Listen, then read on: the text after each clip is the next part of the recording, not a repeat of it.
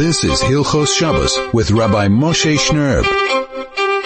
101.9 Chai FM. This is Soul to Soul on a warm Friday afternoon here in Johannesburg. Welcome to our entire radio family. Thank you so much for being here. Thank you so much for joining us on Erev Shabbos Kodesh Parshas Lech Lecha. We're moving on. Baruch Hashem, we already traversed the first kind of 2,000 years of history, and we are carrying on. And we have the story of Avram, but before we can really understand the story of Avram, we need to take one step back to Noach, and I'll just share with you an idea from Rav Shlomo Kluger, and then we can connect that to this week's parsha. Rav Shlomo Kluger asked the question that in last week's parsha, when the Torah tells us about the Mabul, the Torah tells us some very, very, very minute details. Torah says, "Vayima amabul abarim yom." The Mabul was for 40 days on the earth. Vayirbu amayim, the water became numerous. Vayisu asateva, lifted up the Torah. Vatoram yal oretz, was lifted up above the ground.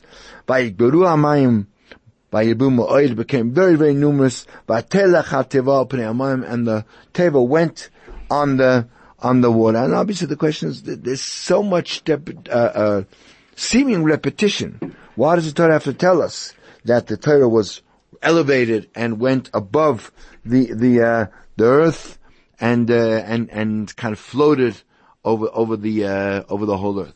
So Rav Shlomo Kluger answers, there's a Gemara in Brochus that says that Rav Kahana once accompanied Rav Simi Barashi from a place called Pumnara until the beautiful big palm trees of Bovel. And when they got there, so he asked him, so Rav Kahana asked Rav Simi, says, tell me, is it true that which people say, that these palm trees in Bovel have been here from the time of Adam Rishon until now? That was the question he asked him. And Rav Simi Barashi answered, says, you've reminded me of something that I heard from Rav Yossi Baba Chanina. Why? Rav Yossi Baba Chanina says, how do you understand the pasuk of that says, Be'eretz asher lo ovar ba'ish, a land where no human being has passed, v'lo yoshav adam sham, and no one has ever lived there. So the Gemara asks, I understand. Once no one has ever gone there, so obviously no one has ever lived there. Why does the pasuk have to say it twice?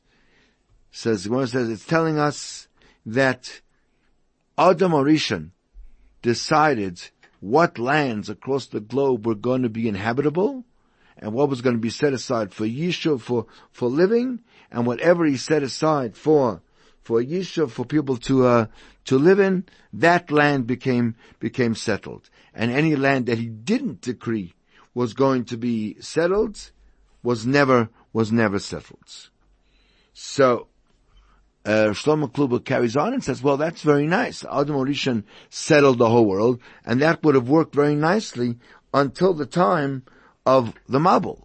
But once HaKadosh Baruch Hu decided to destroy the entire world in the Mabul, so then all bets are off. There's no land anymore to settle.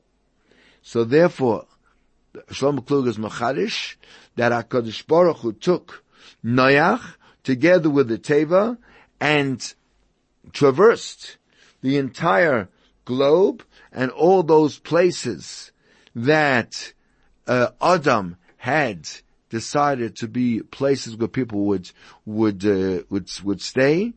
So the Teva went there, and Noach in that place did chesed with all the animals that he was in charge of, and that gave the place the potential to then be a land that after the Mabul was a place where people were going to live. And that's why the Torah tells us these things. Torah was floating on the water, was going all over the world and settling by Noach doing chesed, settling all the places that would become places of settlement after the Mabul. And that's pshat in the pasuk. Eretz Asheloi Ovar Bo Ish, in the land that's, any land that Ish, Noach is called the Ish Tzadik Tamim, if he never went there, so then, Lo Yoshav Adam Sham. No one ever lived there. If it wasn't designated or redesignated by Noach, by him doing chesed there as a place where people were going to live, it never was going to be a place where people would live. The issue then becomes, okay, we have one small problem, and that is the Gemara says that the flood never took place in Eretz Yisrael. Eretz Yisrael was not affected at all by the flood. So how was it then that Noach traveled with the Teva to Eretz Yisrael and established it as a place where people were going to live? So the answer to that question would be that in fact Noach couldn't. Noach couldn't do that, and therefore we come to this week's Parsha, Parshas Lech Lecha, and that's the Parsha of Avram Avinu. Avram Avinu traversed all of Eretz Yisrael, la'orko, la'rochbo, its length and its width, and he arrived at certain places and did chesed with people, and that by him walking around and doing chesed for people in various places, that set up those places as being places of Yishuv, places where people would live. And where Avraham Avinu didn't go and do chesed, then those places never received Yishuv. But Avraham Avinu was only setting up dwelling places for his descendants, for Klal Yisrael. Noach was setting up for the whole world, right? But not for the Bnei Noach. Therefore, the bracha of Eretz Yisrael, which is relevant and connected only when Am Yisrael is living on it. But when Klal Yisrael were exiled and sent out of Eretz Yisrael, so that bracha of Avraham Avinu went away, and there's no place that is habitable when Jews aren't there by anyone, and it becomes a desolate kind of land. So it's interesting, based on what Rav Shlomo Klug is saying, that a Noach could establish dwelling places for the rest of the world by doing chesed, but by doing chesed with animals, and that would make a habitable place for human beings. But when it's Eretz Yisrael, so it's not enough for Avraham Avinu to do chesed with animals. Avraham Avinu had to do chesed with other human beings, and that gave it its chus to be kiyum. Because a place that doesn't have chesed being done there, a place that's not built and established on the basis of kindness and sharing and caring and interaction with other people, is a land that has no ability to remain. And that we'll see next week regarding Sodom. That Sodom lost its right to be existing in the world because it never did chesed. And for the Goyim, because there's a whole medrash that talks about where Antoninus, the Roman prince, came to Caesarion and asked for Rabbi Yehuda Nasi to come join him. Rabbi Yehuda Nasi came with his son Rav Shimon and Rav Chia, his Talmud, and Rav Shimon saw a beautiful legion of soldiers looking so sort of spiffy and looking so nice, and he was quite impressed by them.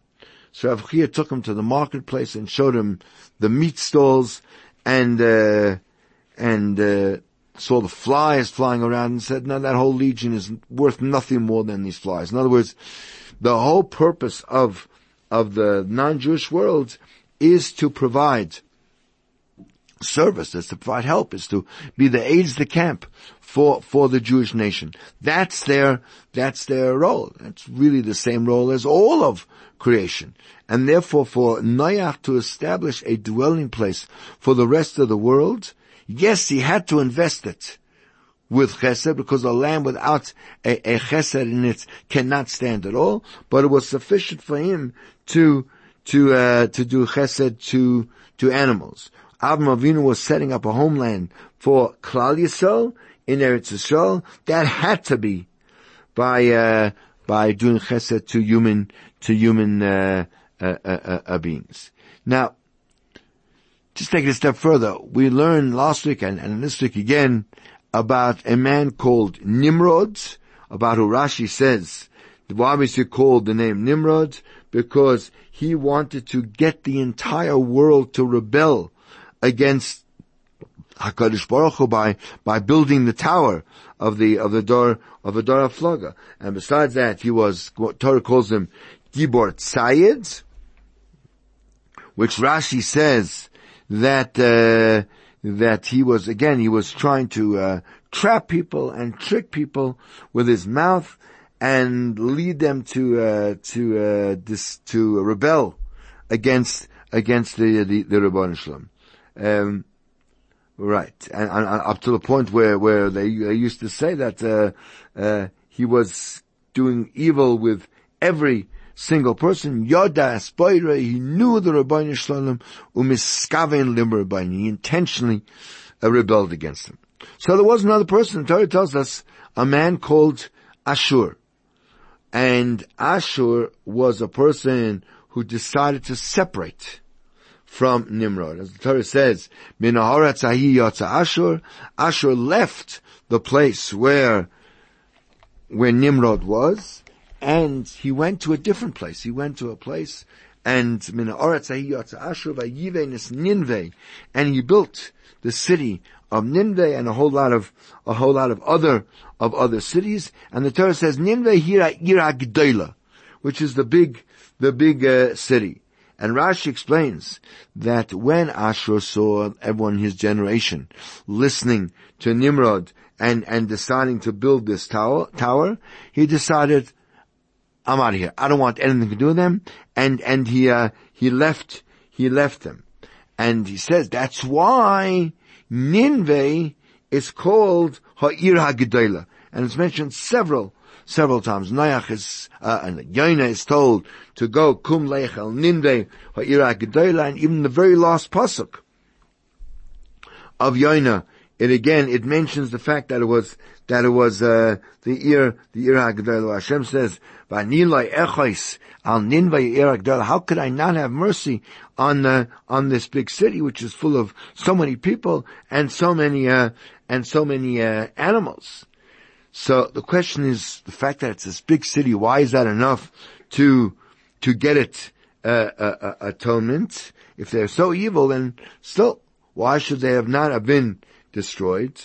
So the Rebbeinu Shalom, the reason why HaKadosh Baruch Hu had mercy on Ninveh was, although they did so many Averos for over hundreds and hundreds of years, but the Rebbeinu Shalom still remembers that Nineveh was founded by Ashur, who ran away from Nimrod, and to show how important it is, the good intention that he had to separate from Nimrod, and HaKadosh Baruch Hu never forgot that for all generations.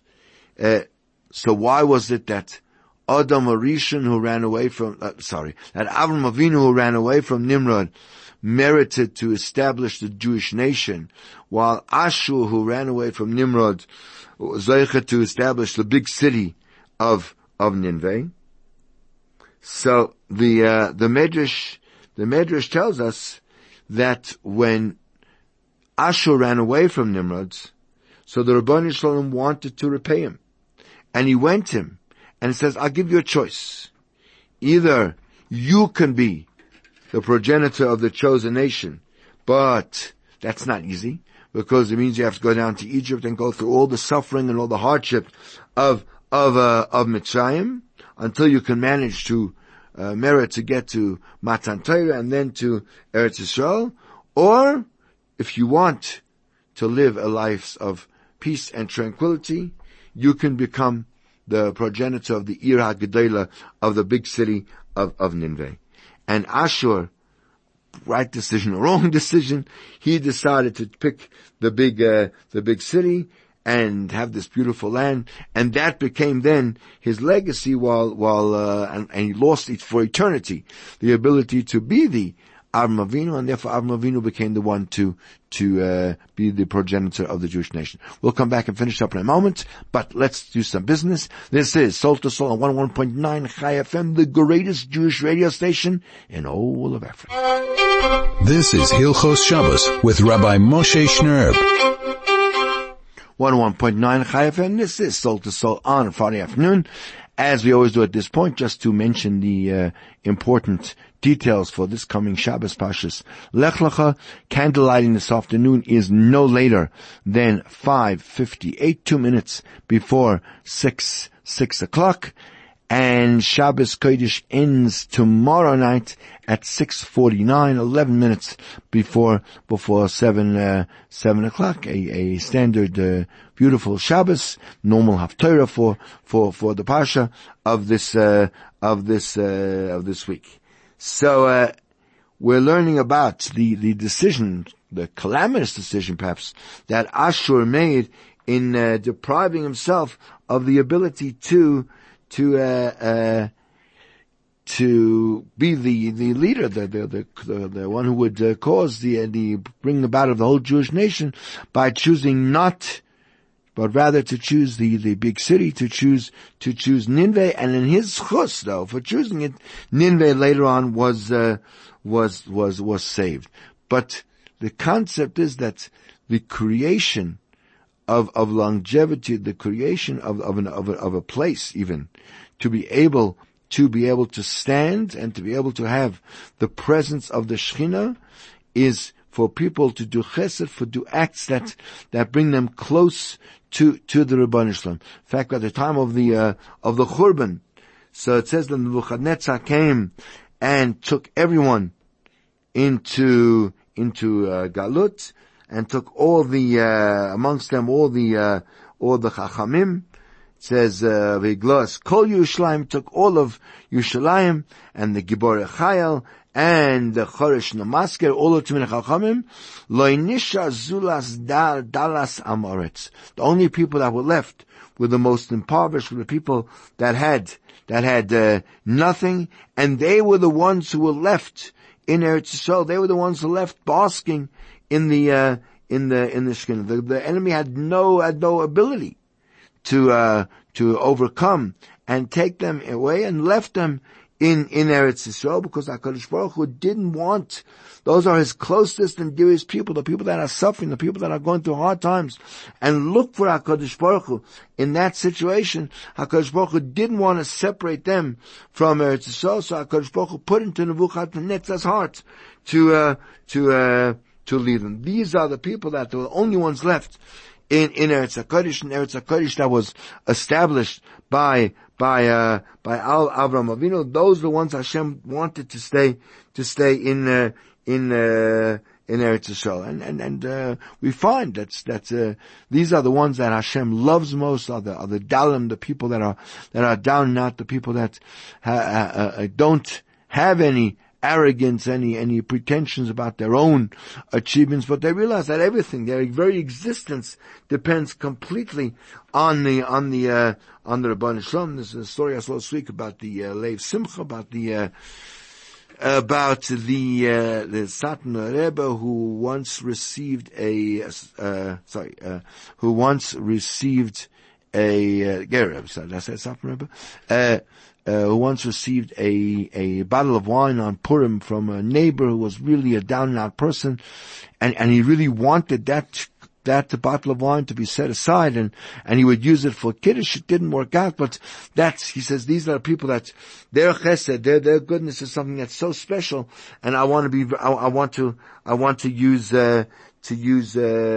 use that. And that's we see that so often, that people who are downtrodden and suffering, those are the ones who are the closest to HaKadosh Baruch Hu, because they live, they survive because of the chesed and the investment that were done by the people that invested and built that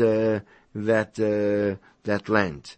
The Maram Rattenberg was asked if there's a person who's been the Shliach Tzibur, and Nebuch, he's no longer well, he's no longer healthy. Is that grounds then to remove him de facto from being the Shliach Tzibur? And the Maram Rattenberg said, on the contrary, that's the biggest reason why he should remain, because Leiv Lishba v'Nidcha Hashem Le'Sivs, a person who's down and out and broken and turns to HaKadosh Baruch Hu with that kind of broken heart, that's the one that HaKadosh Baruch Hu is most likely to listen to. Akorav Hashem, the Nishbre Lev Hashem is so close to those who are broken. Where it tells a famous story about Rav Chanina ben Doisa, who was suffering, who had nothing to eat, and his wife said to him, surely you should daven to the Rabbi Shalom and get something, and he davened, and one says that Hashem sent down a golden leg, and Rav Chanina ben Doisa didn't want to accept it because she had a dream that showed that in the Olam Haba all the other tzaddikim would have a table of 3 legs and they would only have 2. So he davened to HaKadosh Baruch Hu, and HaKadosh Baruch Hu took back, and the Gemara says that was even a greater miracle, that the Shemayim took it back. And the obvious question is, the Gemara says elsewhere about Chanina ben Doisa that the whole world was sustained because of him, and he lived on the one measure of carobs from one Shabbos to the next. So why did it suddenly bother him and his wife that they wanted to have so much gashmi? So the answer is that their pain wasn't a pain of that they were missing, they felt they were missing parnasa and they don't have what to eat, but they wanted to fulfill the mitzvah of chesed, the mitzvah of chnasas orachim, and to do that you need money. And therefore they came to the Taina, to the Rabbi, she came to her husband and said, davens that we should be able to do this mitzvah. But in Shemayim they showed them, no, that this is not your role. Everyone has their particular role in the world, and yours is not necessarily to have money and to be sort of entertaining the whole world. Your avodas Hashem is a different thing, is to serve HaKadosh Baruch Hu with a leiv nishbar v'nircha, with this broken heart, and therefore maybe you can understand what the Ramban says, that Avram Avinu was perhaps wrong to go down to Mitzrayim when the hunger came. He should have stayed in Eretz Yisrael and trusted in HaKadosh Baruch Hu, because surely that would have been a tremendous zechus, where even when he had nothing, he completely and totally relied, and it would have invested even more into the land of Eretz Yisrael. So this is the concept, that a land is invested in and doesn't just exist by itself, but people have to be involved in acts of chesed and kindness to give a land, even an inanimate object like a land, as the chus of being able to carry on. We were dealing last week with the laws of using work that was done by a non-Jew on Shabbos, and we said that there are certain situations where it's for a mitzvah or where there's a great need that one is allowed to benefit from work done by a non-Jew. In other words, to either where there's a mitzvah or to create a situation where a person is not going to have either tremendous pain or a tremendous loss. So there the Chachamim allowed us to even request from a guy to do malacha, provided that the malacha we're asking to do is a rabbinic malacha. And this is called a shvus, the shvus, a double drabanan. The drabanan are that you're asking the guy to do is only drabanan, and the fact that the guy himself is doing it for you on Shabbos is a drabanan. And in the case of a mitzvah or a case of a tremendous loss or tremendous difficulty, Chazal allowed that. We'll come back with our closing segment in a moment. This is Soul to Soul 101.9. Don't run away. This is Hilchos Shabbos with Rabbi Moshe Shnerb. 101.9 Chavchem, we're back on the radio, and we're talking about what a non-Jew can do for you for Shabbos. And it's very important to remember these two conditions. The only time one can ask a non-Jew to do work for you, even if it's for a mitzvah or to avoid some serious situation, is only where the work that is needed to be done is in itself only a rabbinic prohibition, and number two, that the malacha itself is that it's only a derabanan, and it's only for this kind of needs.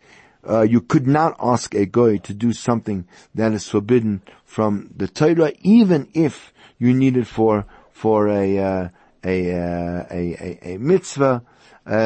There are certain mitzvahs, for instance, a tzorach mitzvah shall Rabbim, or something like that, or some say for the mitzvah of Yishuv Eretz Yisrael. There, Chazal even allowed us to ask a goy to do a Torah forbidden malacha. And similarly, if we're talking about, God forbid, a situation where a person is facing a sizable financial loss, so there again, Chazal permitted us to ask a goy to do even a malacha that is forbidden in the Torah, because Chazal was so worried that we care so much about our money, that if we wouldn't allow this, if we wouldn't be allowed to ask a goy to do it for us, so a person will be so panicked, the person is so hepped up by his own loss that he might come himself to do and to go and do and break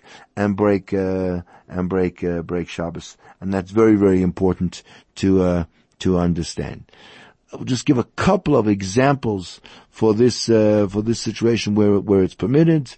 For instance, one would be allowed to say to a hingoy, because I'll bring this, if let's say you have a shofar you need for Rosh Hashanah, and it's stuck in a tree, or something like that, so then you're allowed to ask the goy to take it down so you can blow it on Rosh Hashanah, because the prohibition of using a tree on Shabbos is in itself only a rabbinic issa, and therefore it's mutter for this great need of this mitzvah. If you don't have any wine, let's say for Kiddush, you can ask a non-Jew to bring wine for Kiddush, or if they know Sidurim in Shul, you can ask the goy to bring Sidurim.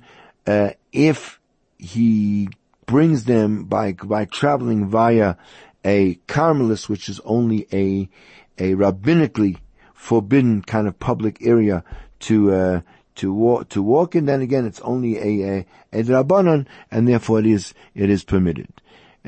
Same thing would be if, let's say, you need the goy to bring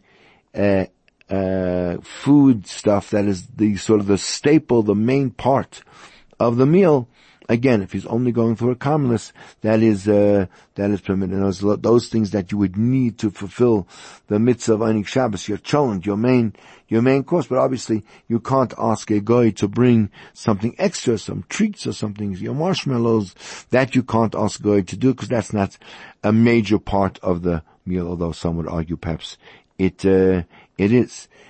Similarly, you're allowed to ask a non-Jew to carry something which is muktzah, in order to avoid a loss. For example, let's say you could ask a non-Jew, let's say some house has some money dropped all over the floor, so you're allowed to ask the non-Jew to gather up the money so that it shouldn't get lost or stolen, even though it's muktzah.